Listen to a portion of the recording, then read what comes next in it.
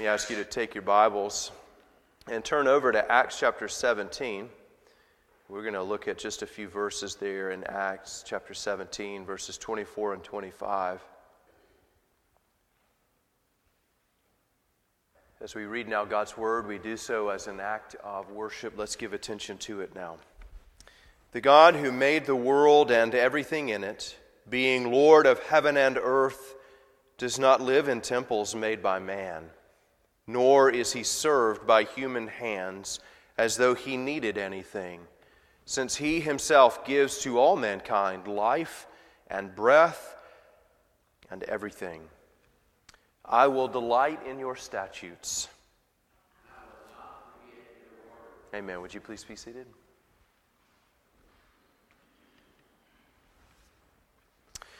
Tonight we are thinking about, we're in the second chapter of the Westminster Confession of Faith, thinking about God's nature. What kind of a God is He? And throughout the Bible, as you read, you and I are exhorted to know the Lord. And we remembered last week, maybe the week before, Danny preached last week, Pastor Danny did last week, and so a couple of weeks ago we remembered that in his high priestly prayer, Jesus said, "This is eternal life, to know the eternal God." And so it is the essence of living to seek to know God. And as we think of knowing God, we think of knowing Him in a relational sense. And somebody might say, well, do you know Brian McCullough, or do you know Spunk Brock? And you say, well, yeah, I know him. We go to church together, and you think in a relational sense. And certainly it is life to know God in relation, because we come to Him through Jesus Christ by faith.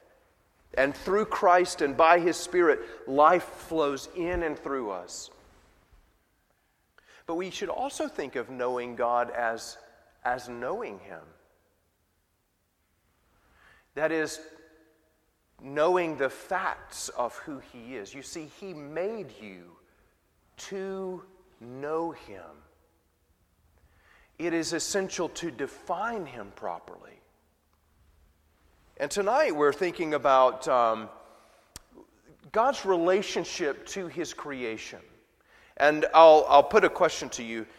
Have you ever wondered why God created you in all things?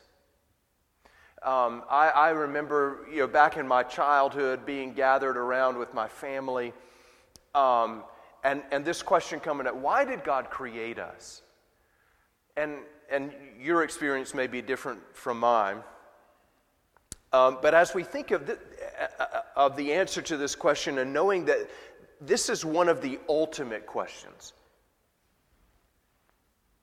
some suggest that God created us because He needed companionship. Have you ever been exposed to that kind of a thinking? God created you because He needed companionship or wanted companionship. This leads us to some very bad conclusions, and as I want to work that out with you as we go through our sermon tonight, we're going to think about God in relation to Himself, and then God in relation to mankind. But what we're going to see is, I'll put it to you this way, as a major point for our sermon, that you can rest at ease because God doesn't need anything from you. You can rest at ease because God doesn't need anything from you. And so we're going to establish that, first of all, by looking at God's relationship to Himself. And I want to read to you just the way that the confession puts this in chapter 2. It says it this way, this is paragraph 2. God has all life, glory, goodness, and blessedness in and of Himself. When I was in seminary, I learned what the word for this is. I'm going to share it with you, and you're going to say, well, I might as well share some Greek or Hebrew with me. It's the word aseity. A-S-E-I-T-Y. And I happened to come across a little 1.5-minute clip of R.C. Sproul. And he said, writes the word on the blackboard, aseity. And he says, for you, and most people never think about this word ever, at all. He said, but when I think about this word, when I read it in a book, it sends chills up my spine. Because that little word, aseity, describes the absolute glorious perfection of our God. He has everything he needs in and of himself. And as we think of this, I want to maybe give you some helpful applications of it. But the first thing is that God is totally independent of creation. Totally independent. There is no umbilical cord attaching God to his creation. He has all life in and of himself. And in Jeremiah chapter 10, verse 10, we read that God is the living God. And I'll encourage you, as you go through maybe 1st and 2nd Samuel, you'll find a repeated phrase. Men, as they swear an oath, they say, as my soul lives and as the Lord lives, I will do this or that. But Jeremiah depicts God as the living God. And he's distinguishing God from dumb idols. In other words, he can hear you and he can see you. And he has all this life in and of himself. The confession reminds us that God has all glory in and of himself. Turn over to Acts chapter 7. This is maybe just a couple of pages over for you. We started out in Acts 17. We're going to go back there.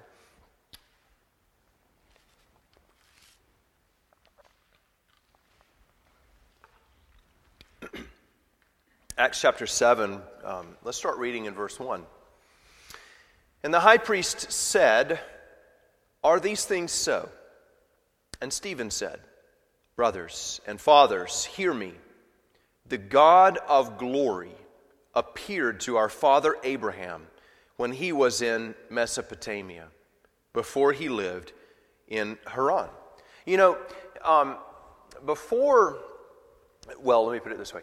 You are not a parent until you have children. I don't care how many pets you have. Okay? You are not a parent until you have children. And when you have your first child, suddenly you become what's called a mom or a dad. When God called Abraham and he gave birth to a visible people, he didn't do so to obtain glory. He did so to display his glory. He appeared to Abraham, as Stephen says here in his speech at the very beginning, as the God of glory. And think about it. In the moment when he called Moses, and Moses, he said, "I'll turn aside," and he sees this burning bush. Why is it important that God appeared to Moses in that moment as the God who has all that he needs in and of himself? Why was that important? Well, because he's teaching us that he's not redeeming a people to obtain something for himself. He has everything that he needs in and of himself. God called Abraham that he might manifest his glory in and through him as a redeemer. So think about this personally. God did not need to redeem you. He did not need to save you. He did not send forth his Son to die on the cross to satisfy some lack in him. He did it for your sake. He did it to satisfy your need, not his. He has all goodness in and of himself. The psalmist in Psalm 119, as he's going through and he's meditating on the statutes and the rules and the oracles of God and loving the Lord for giving him his word and wanting to meditate on every jot and tittle of God's word and magnifying him for it, he says this in verse 68, "You are good and you do good. You are good and you do good. And that's especially important because in verse 67, he talks about the fact that God has given him affliction. And so immediately after that, he says, Lord, even in my affliction, you are good and you do good. And how could he say that? Because it was through that affliction that God brought him to salvation. God is good even in his justice and in his wrath. God is good. He has all life, glory, goodness, and blessedness in and of himself. In 1 Timothy chapter 6, verse 15, we read that he will display at the proper time that he is this blessed and the only sovereign, the King of kings and the Lord of lords. God is blessed. In Romans chapter 9, verse 5, Paul writes this, to them belong the patriarchs, that is, the Jews, and from their race, according to the flesh, is the Christ who is God over all, blessed forever. God has all life, all glory, all goodness, and all blessedness in and of himself. Do you know that God at all times enjoys all blessedness? And that he supplies all that he needs. I want to give you just a couple of reasons why this is important for you to remember. I think there are three major effects, and we could go on and on about this, but three major effects from this. One, God did not get life, glory, goodness, and blessedness from another higher being. He is the end. He is the one true God. There is no one above him. He is the uncreated being. No one gives him life. No one gives him goodness. No one gives him blessedness or glory.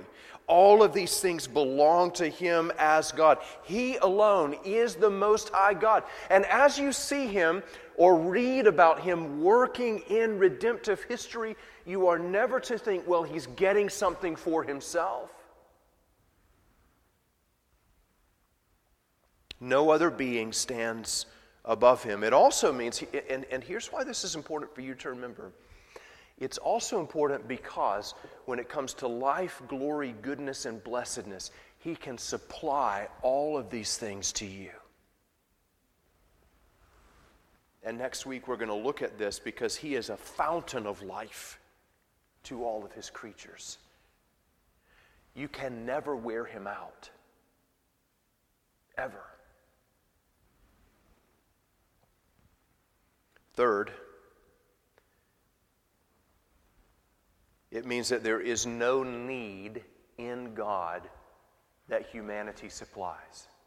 As we go back to that question, well, why did God create us? And some would answer that and say, well, he was there by himself and he created us for companionship. Well, no. And in fact, if you answer that way, I want to give you a reason maybe to think that actually there's a real problem with thinking that way.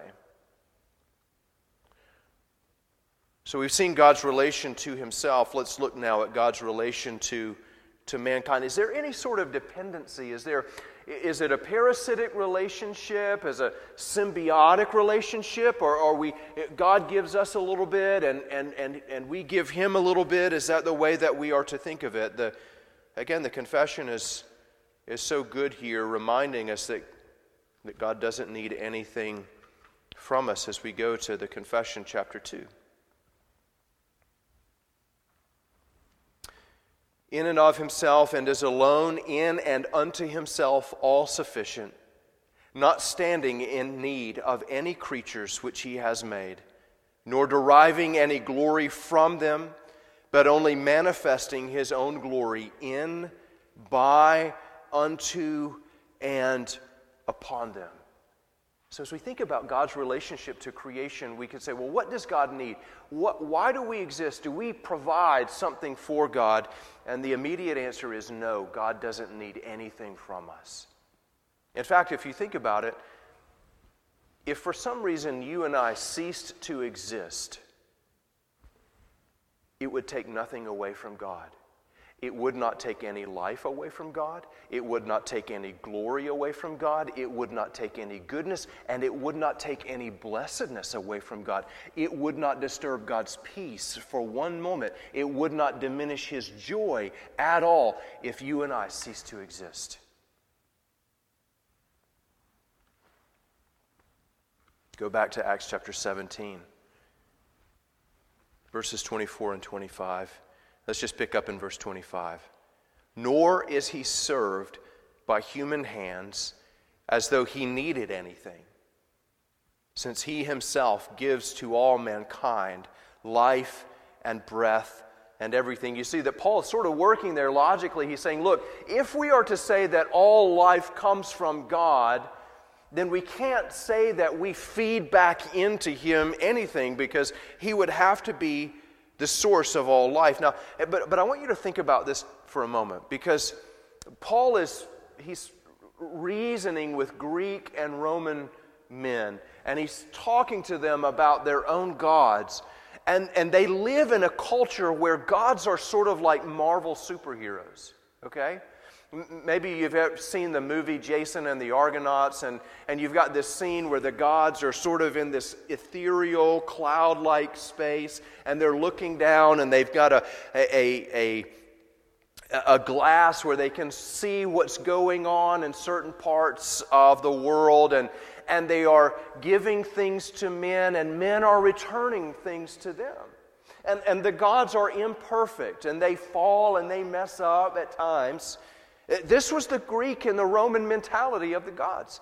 They're superhuman, but they have faults. And we add things to them. Well, here comes Paul, and he's saying, no, men, if God gives us life and breath, this God needs nothing from us. You build your spectacular temples, God doesn't live in those. He doesn't live there. That's not His home.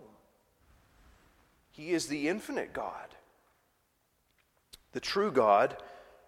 He does not need men. And this means another thing. He doesn't need our ceremony. When He created the sacrificial ceremonial system of the Old Testament, He didn't do that because He needs to see men doing these things. When we have the Lord's Supper, this is not a ritual that we perform to fulfill some need in God. All of this is a demonstration of His condescension to us, His love for us, His recognition of our weakness and need. I remember that this had a profound effect on me. You think of coming from a place where God created me because He needs some companionship. That makes me kind of special, doesn't it? So I add something to the Lord, and He loves me, and my mom and dad tell me that God made me unique. And so that means I fulfill a unique need in the Lord. And I'm here because I do something special that nobody else can do. But then when you stop and you get to the place where you recognize, actually, if I ceased to exist, it would be meaningless to the being of God. Wow. That kind of puts us in our place, doesn't it? Because it reminds us, in my prayer time and in my meditation on who God is, that He is mindful of me at all. That's a wonder. That He would save you, that He would write your name in His book of life. That's profound. The confession goes on that not only does He need nothing from us, He doesn't derive any glory from us. Do you know that if New Covenant went out of existence, if this church went out of existence and we stopped singing here, it would not diminish God's glory one iota. Turn over to Luke chapter 17. This is one of those really challenging statements from the Lord. Because maybe you've had a day where you feel like you met somebody in the grocery store and you helped somebody to their car to unload their groceries, or you found a wallet, and you went above and beyond. You went to customer service and you said, I found a wallet. Can you find out who this belongs to? And you're like, not a lot, and just remind that not a lot of people would do that. Okay, so I want you to know I'm a very moral and ethical person. And you think that says something about you, like I'm extra good today. Well, look at Luke chapter 17, verse 10. Let's just read the whole parable there, verse 7. Will any one of you who has a servant plowing or keeping sheep say to him, when he has come in from the field, come at once and recline at table? Will he not rather say to him, prepare supper for me, and dress properly, and serve me while I eat and drink, and afterward you will eat and drink? Does he thank the servant because he did what was commanded? So you also, when you have done all that you were commanded, say, we are unworthy servants. We have only done what was our duty. That day, when you helped that lady to her car and you unloaded her groceries, or that day when you remembered all the to-dos that your wife asked you to do, or that day where you turned the wallet into customer service, or that day that you chose where you normally bill somebody for something, you say, well, it's on the house, okay? Help you out. If you didn't do those things, it wouldn't diminish God's glory one bit. And he teaches you here that when you've done all that, if you keep the 10 Commandments, if you ever kept the 10 Commandments perfectly in one day, you would simply say, I've done what you told me to do.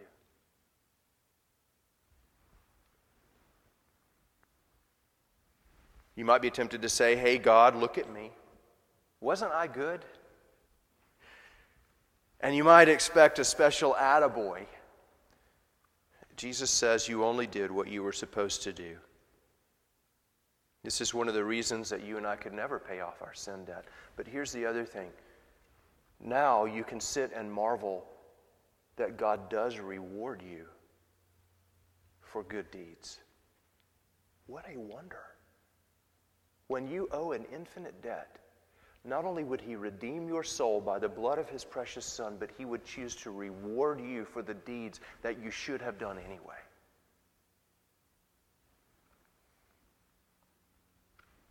Imagine how life might change if God did need something. Think about it. Use it as a mental exercise. How would life change for me if God did need something from me? Now imagine if there was sort of a tax. And every Thursday, we had to go down to the town square and we paid the tax in gold and there was somebody to collect it. Would that change your view of God? What if somebody brought more gold than you?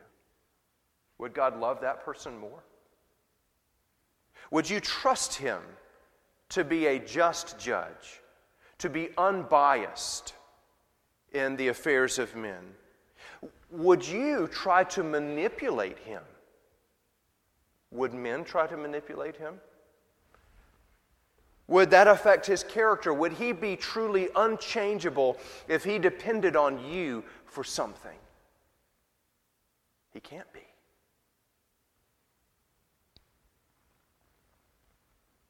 If you and I didn't exist, God would not miss us, and that's a good thing. Because we know that since he has all perfection, all life, all glory, all goodness, all blessedness in and of himself, that means that his word is perfectly true. I never have to wonder if God is going to be faithful, if he's going to be swayed away from me and favor someone else because they're better at something than I am. Or if somebody is better at preaching or better at serving or better at praying, maybe God will love them more. No, because he doesn't need that person either. But he is pleased, as the confession says, to manifest his glory in you, by you, unto you, and upon you. In other words, if God's glory was a movie theater, do you know what you would be? If God's glory was a movie, you would be the theater, the audience, the projector, and the screen. You would be the theater. God is pleased to manifest His glory in you. Not because you're unique, but because He has created you to manifest His glory. His wisdom and goodness and glory are manifest in you in the unique way that He's made your body. And the more that we discover about how the human being functions, we discover the glory of God. He is pleased to manifest His glory by you. You are the projector of God's glory to other men, both in the unique way that He's constructed the human body, but also in the way that He has especially gifted you to serve other people. You do that for the glory of God. And when you serve others, when you give yourself to the church of Jesus Christ, God is using you like a projector to display His glory to other people so that they will, by your good deeds, what did Jesus say? Glorify your Father who is in heaven. You are the audience. When men serve you, you thank God. Thank you for stirring that person up to do that. Lord, I receive that from your hands. You are the screen. He is pleased to manifest His glory upon you. Principally in this way.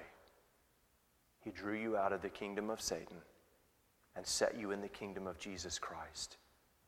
He is renewing your mind day by day so that with each passing day, as you give yourself to His Word, as you learn to know God as He truly is, what are you doing? You're seeing His glory manifest. This is the Christian goal, to see Christ in all of His glory.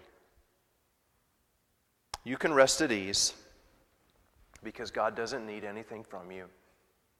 If you don't wake up tomorrow and you find yourself in the presence of the Lord, or if He were to cause us to cease to exist, it would not take anything away from us. When you fail, when you sin, you don't take away from the glory of God. God created you. Think about this now.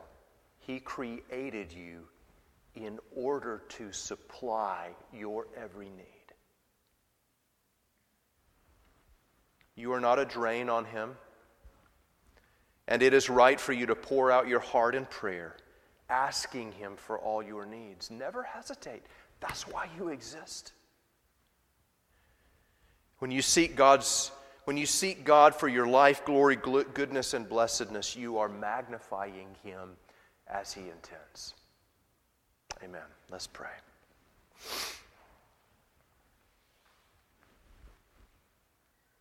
Our Heavenly Father, we come before You as the God who is Ase, the one who has all life, all glory, all goodness, all blessedness in and of Himself, that You are completely sufficient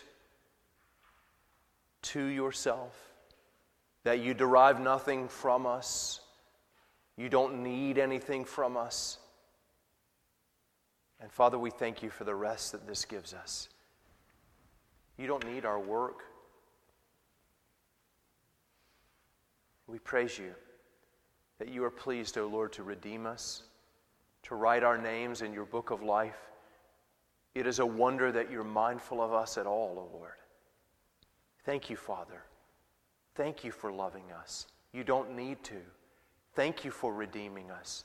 You didn't need to. You could have spared Your Son's life and been perfectly content. You could have stopped with Adam and lost nothing.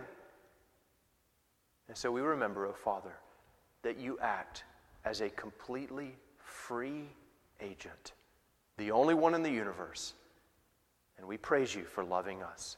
In Christ's name, amen.